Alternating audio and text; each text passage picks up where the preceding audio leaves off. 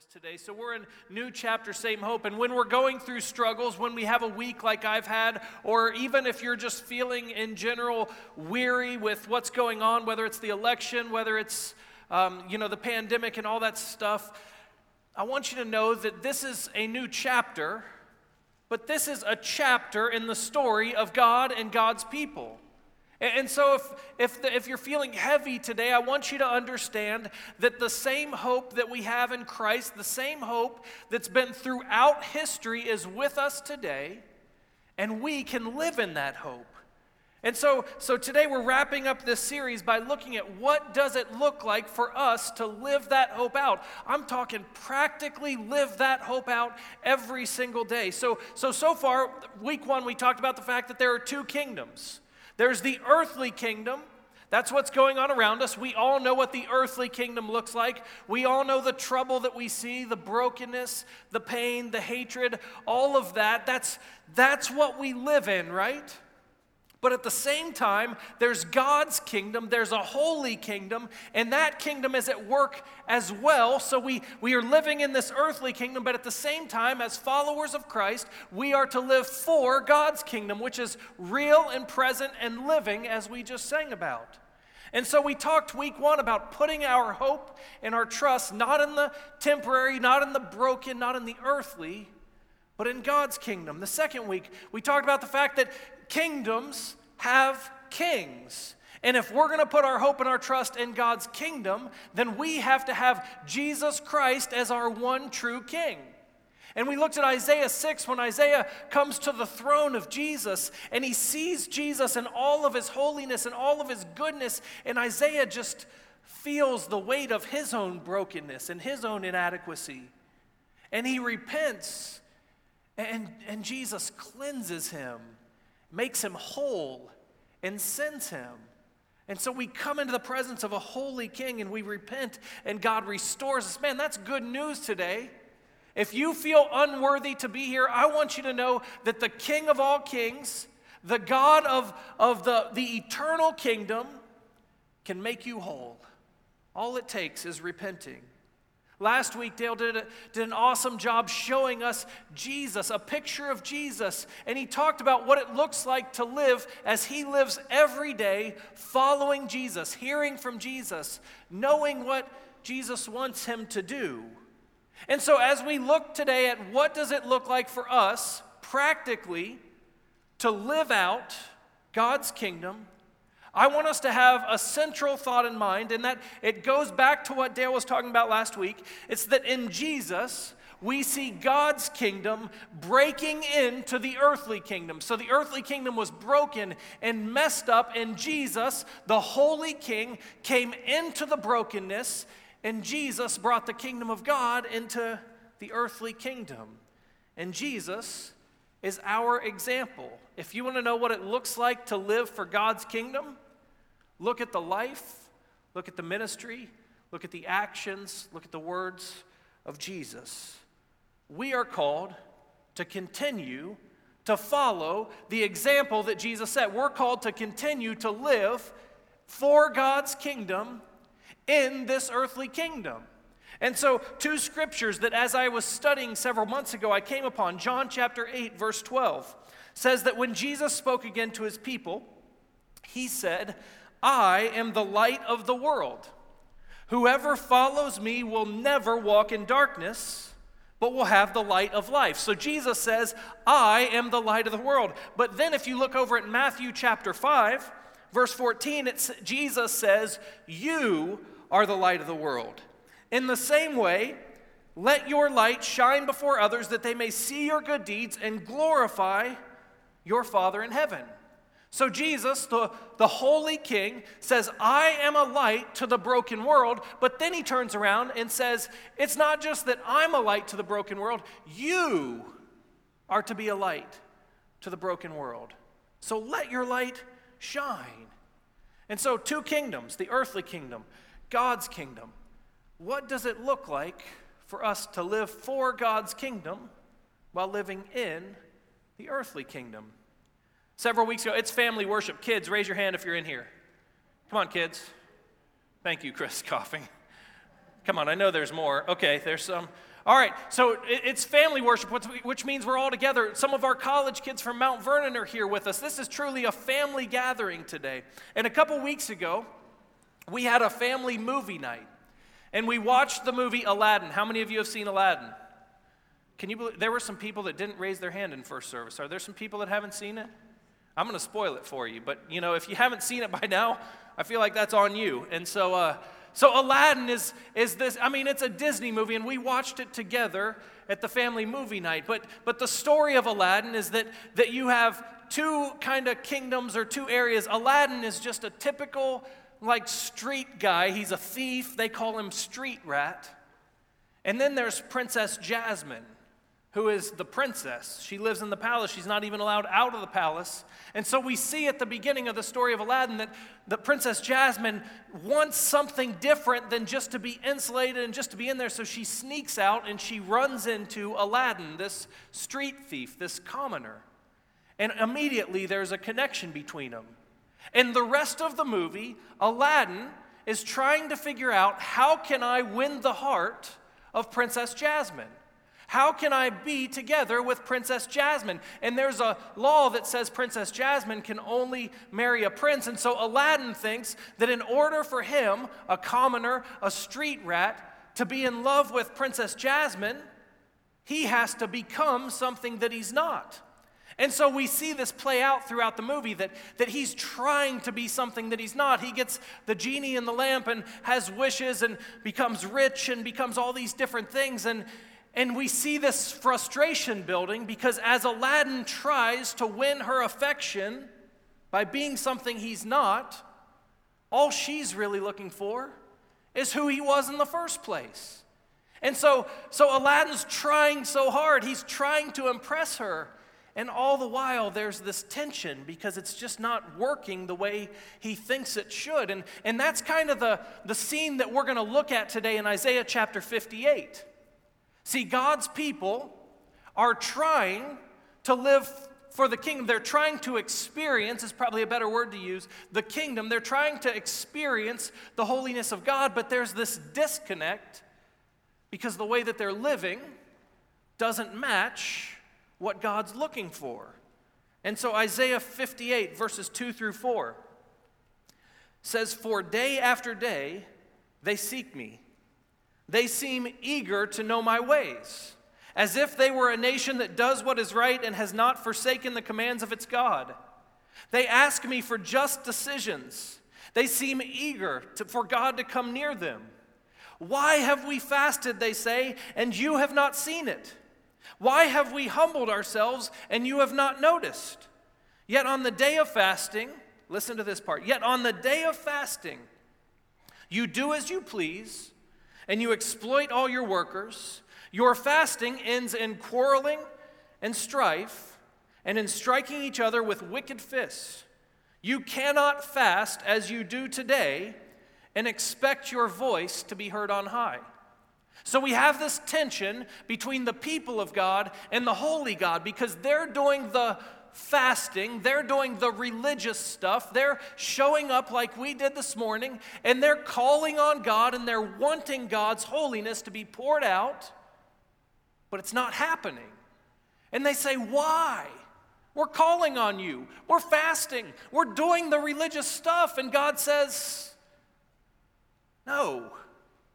There's a key word in there, the word "yet." See, listen to what it says. The people are doing some good things here. It says they're seeking God daily. It says they're eager to know his ways. It says they're asking God for justice. It says they are eager for God to come near. It says that they have humbled themselves. These are good things. Can we all agree that the things that were just listed are good things for the people of God to do? We want God to come near. We want to experience God. We want justice.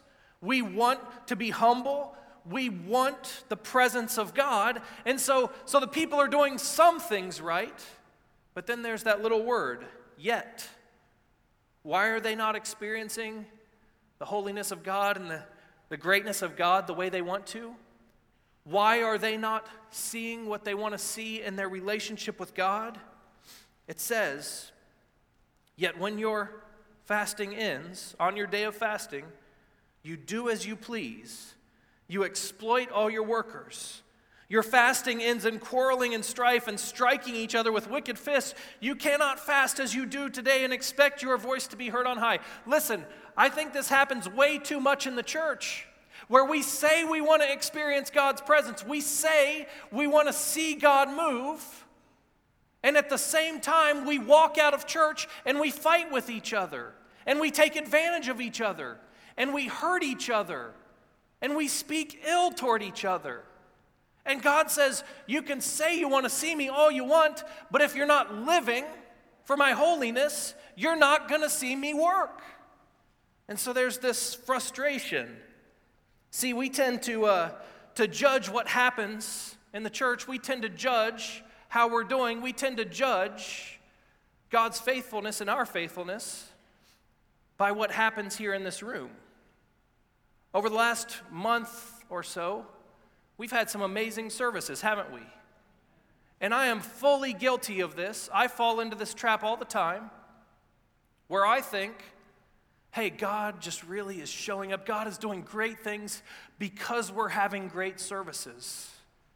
And we can judge God's faithfulness and our faithfulness by what happens in this room, but what God is saying here to the Israelites is, it's not just about what happens in this room, it's about what happens when we leave this room.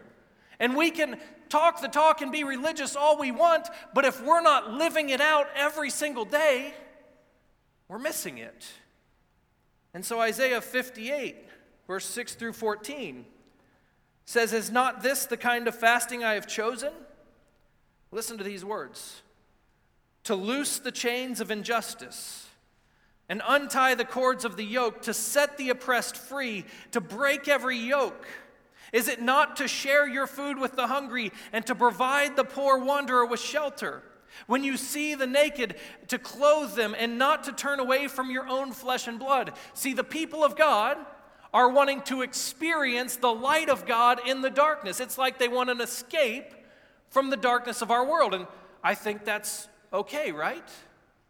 But the problem is, God doesn't just want his people to escape the darkness and bask in his light. He wants his people to take the light out into the darkness, to be a light to the world around them. And so he says, this is what I want you to do. This is the fasting. This is the worship that I want from you. Loose the chains of injustice. Set the oppressed free. Feed the hungry. Provide the poor wanderer with shelter. When you see the naked, clothe them, and don't turn away from each other. God wants us to live this way. Look at verse 8. It says, then your light will break forth like the dawn, and your healing will quickly appear. Then your righteousness will go before you, and the glory of the Lord will be your rear guard. Then you will call, and the Lord will answer. You will cry for help, and he will say, here I am. And so it's one thing to say, I want to experience God's light. And the people of God in Isaiah 58 are saying, we want to experience your light, God, but they're not feeling it. But God says, if you will live as light, if you will pour yourself out, if you will live for holiness, if you will live for justice and peace and to feed the hungry and to release people from chains, to help others, then your light will shine. Then I will protect you. He says the Lord will be your rear guard. Then when you call, I will answer. When you cry out for help, I will say, here am I. It continues on with the list in verse 9.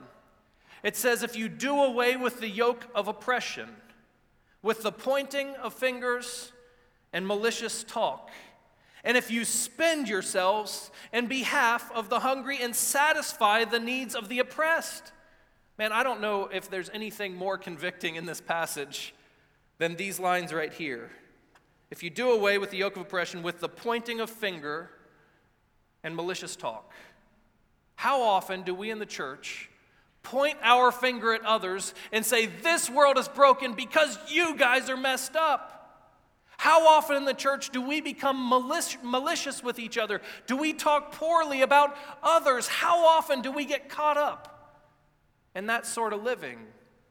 And we want to see God, But God says you need to do away with anything that's unholy and not right. It says you should spend yourselves. Think about that. You should spend yourselves. We often in the church have a saving mentality.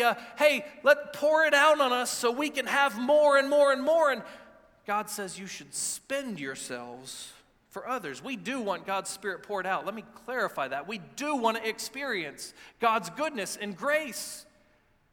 But when we do, we've got to pour that out for others. Then your light will rise in the darkness, and your night will become like the noonday. The Lord will guide you always. He will satisfy your needs in the sun-scorched land and will strengthen your frame. You will be like a well-watered garden, like a spring whose waters never fail. And then listen to verse 12.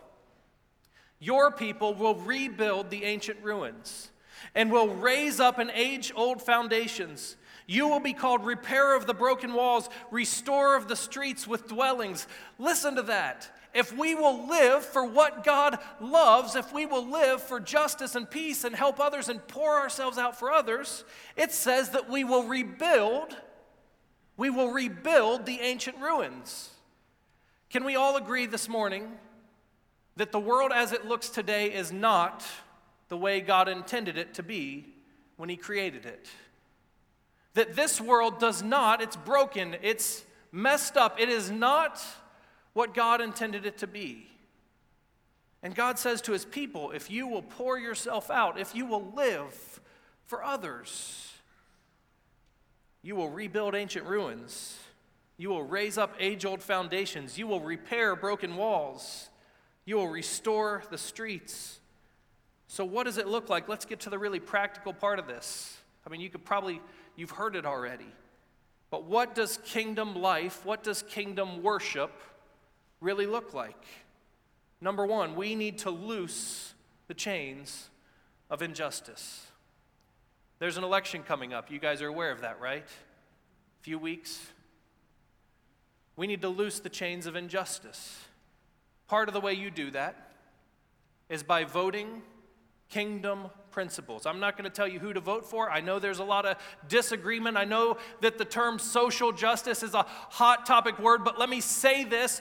Take all that away. I want you to understand that our God is a God of justice. And so if we're going to be faithful to live out God's calling on our lives, we need to be faithful when we vote, when we're a citizen, to seek justice. Now, where that breaks down is oftentimes we're really good at seeking justice for ourselves, but this isn't about seeking justice for yourself. This is about seeking justice in this world. And so there's the voting part of it, but that's just a small part of it, guys. Because casting your vote is just a small part of what God calls us to. It's not just voting for something. It's not just letting someone else take care of it. But we, as the people of God, need to spend ourselves seeking justice for others. And so if there's something broken, if there's oppression, if there's stuff that's messed up, we, as the people of God, have to live to seek justice. I know there's a ton of disagreement on what that looks like. All I want to tell you is this. We need to vote, we need to talk, we need to live, we need to give, we need to serve by kingdom principles, not selfish, our own principles. Second thing says, set the oppressed free. I see two ways this happens. Number one, physically. I don't know if you're aware, but one of the biggest problems in our world today is human trafficking, slavery. People being bought and sold for sexual purposes. And it's all over the place, and we like to think it's not here, but it's all over. And we, as the people of God, have to be committed to give ourselves to free those that are oppressed. That's not the only type of oppression. There's oppression all over. We need to seek. Are you getting the picture here? This isn't a passive, sit back, God show up. This is, I'm living to see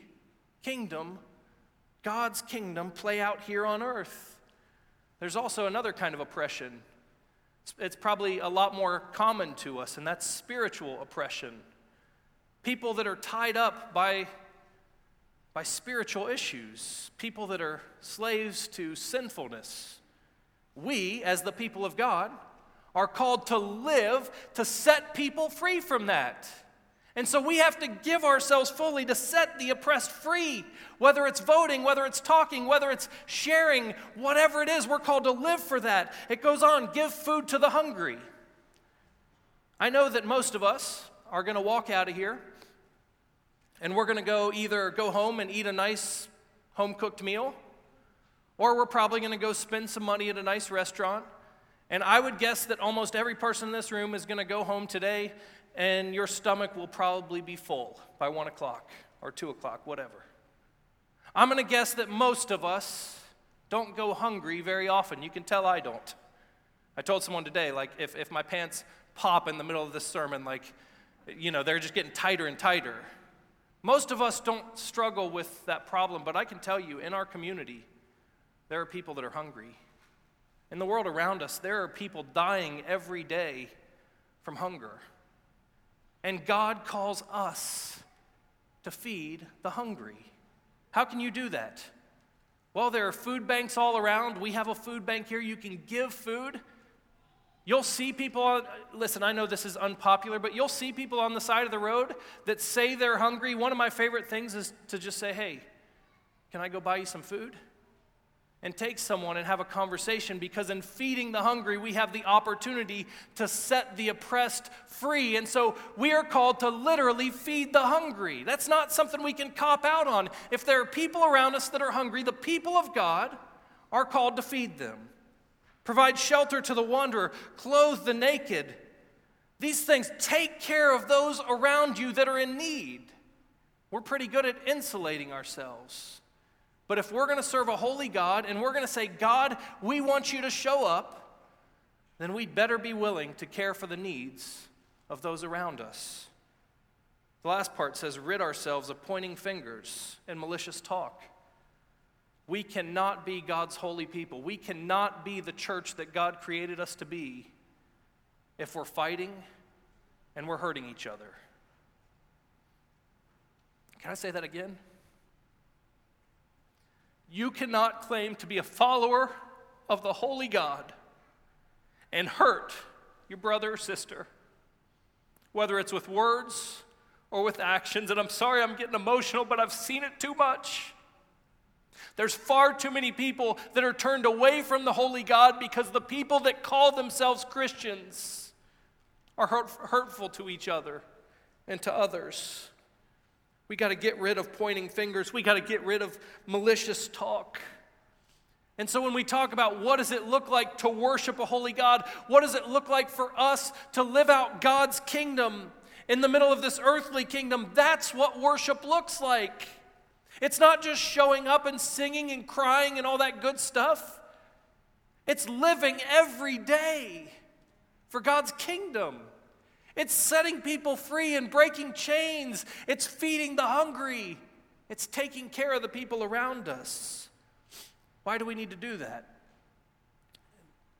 Because we can't say that we want God to show up and not understand that God shows up in this way. God is not a God of comfort. God is not a God of holy huddles. God is not a God that just shows up and pours it out on a small group of people and keeps it to them and lets the world die. When Jesus came to earth, he came poor. He emptied himself of all. I can't find anywhere in Scripture that says that Jesus amassed a fortune. I can't find anywhere in Scripture that says Jesus was more about his own comfort than the people around him. Jesus, the holy God, the holy King, when he came to earth, spent himself completely for others. You want proof of it? Here we go. Get ready. Lots of Scripture coming. Justice. Micah 6:8. What does the Lord require of you? To act justly and love mercy and walk humbly with your God. Psalm 33, the Lord loves righteousness and justice. The earth is full of his unfailing love. He is the rock. His works are perfect. His ways are just. A faithful God does no wrong. Upright and just is he. Matthew 23. Woe to you, teachers of the law and Pharisees, you hypocrites! You give a tenth of your spices, mint, dill, and cumin, but you have neglected the more important matters of the law: justice, mercy, faithfulness. Psalm 89, righteousness and justice are the foundation of your throne. Love and faithfulness go before you. Proverbs 21, to do what is right and just is more acceptable to the Lord than sacrifice. If we want to see a holy God, we're going to see justice, because that's who God is. That's not just one writer. That's not just one kind of scripture. That's across the board. Our God is a God of justice. How about helping the poor? 1 John says, if anyone has material possessions and sees a brother or sister in need but has no pity on them, then how can the love of God be in that person? Dear children, let us not love with words or speech, but with actions and in truth. Deuteronomy 15 says there will always be poor people in the land. Therefore, I command you to be open-handed toward your fellow Israelites who are poor and needy in your land. Matthew 25. Then the righteous will answer him, Lord, when did we see you hungry and feed you, or thirsty and give you something to drink? When did we see you a stranger and invite you in, or needing clothes and clothe you? When did we see you sick or in prison and go visit you? And the king will reply, truly I tell you, whatever you've done for the least of these, you did for me. Luke 12, sell your possessions and give to the poor. Provide purses for yourselves that will not wear out, a treasure in heaven that never fails, where no thief comes near and no moth destroys. 2 Corinthians 8, we're going to read this again in a second. For you know the grace of our Lord Jesus Christ, that though he was rich, yet for your sake he became poor, so that you, through his poverty, might become rich. If we want the holy God to show up, it looks like spending ourselves for others, because that's what our King did. He spent himself completely for us to have life. He made himself poor so that we could be rich. What about love? 1 John 4, 7 and 8, dear friends, let us love one another, for love comes from God. Everyone who loves has been born of God and knows God. Whoever does not love does not know God, because God is love. Romans 8, 37 to 39, no, in all these things we are more than conquerors through him who loved us, for I am convinced that neither death nor life, neither angels nor demons, neither the present nor the future, nor any powers, neither height nor depth, nor anything else in all creation will be able to separate us from the love that is in Christ Jesus our Lord. Psalm 86:15, but you, Lord, are a compassionate and gracious God, slow to anger, abounding in love and faithfulness. Deuteronomy 7:9, know therefore that the Lord your God is God. He is faithful, keeping his covenant of love 1,000 generations of those who love him and keep his commandments. And the last one, we're going to read this one again in a second too, John 15:12. My command is this, love each other as I have loved you. Greater love has no one than this, than to lay down one's life for one's friends. If we want the holy God to show up, it's going to look like love, because our God is the God of love. And so today, we come together to worship. And listen, I thoroughly enjoyed singing praises to God. You can see I've been emotional all service. I love it when we experience God's presence. God is always with us. Every single week, God is with us. And I love it when we're aware of his presence and when we experience his goodness. But if we want to truly worship God, it goes further than just showing up and experiencing God's goodness. It means that we've got to live it out every single day. That we've got to be a people that don't just look for justice from God, but a people that live for justice in this world. That we don't just look for compassion from God, but that we live compassion in our everyday lives. That we don't just want to be loved by God, but that we want to be transformed with God's love to love others. Jesus doesn't want to just have a nice moment with us today. Jesus wants to transform us and to send us out in the world to be light. The results, your light will shine, your healing will appear, the Lord will guard us, we will experience God, the Lord will guide you, the Lord will bring you satisfaction, the Lord will strengthen you, and we will rebuild, repair, and restore a broken world. Listen, it's bigger than what's happening right here. This is what we're called to. This is what we're to live every single day. The greatest example of this, hey, we're gonna take communion, by the way. I forgot to say this at the beginning.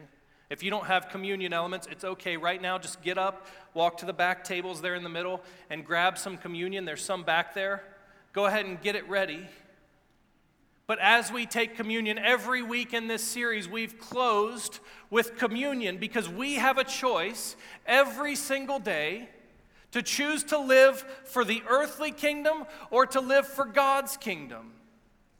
And every week we've ended with communion because communion is a sacrament. That means that God's grace is flowing through communion. This is the body and blood of our Lord and Savior Jesus Christ.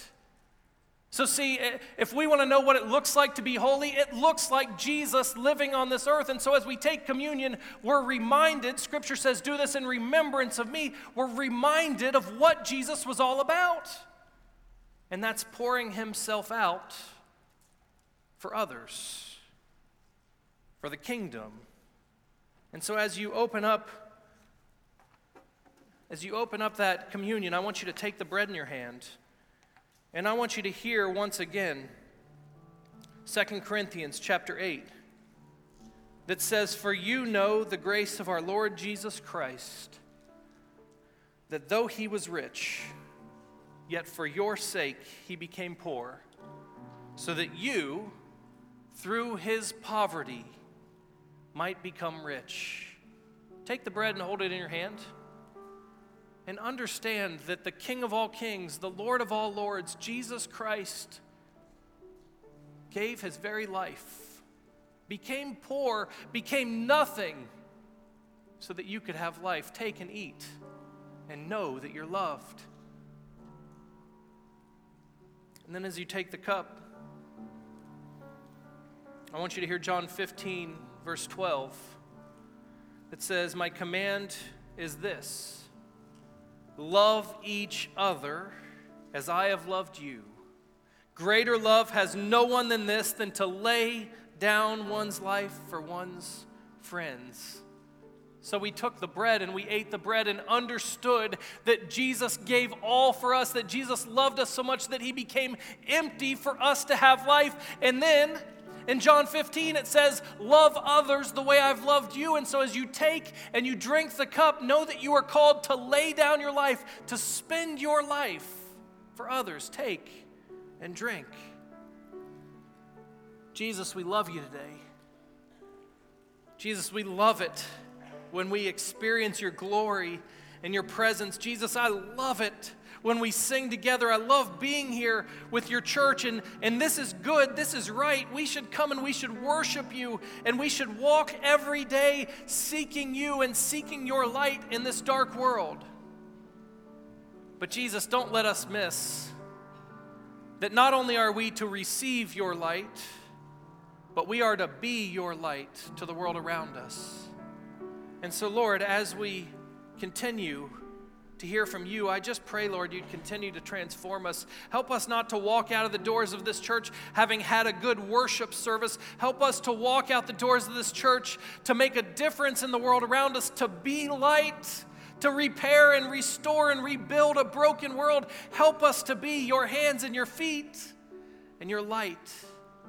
We love you, Jesus. We thank you for who you are. And Jesus, precious and powerful and loving, compassionate, and just name we pray.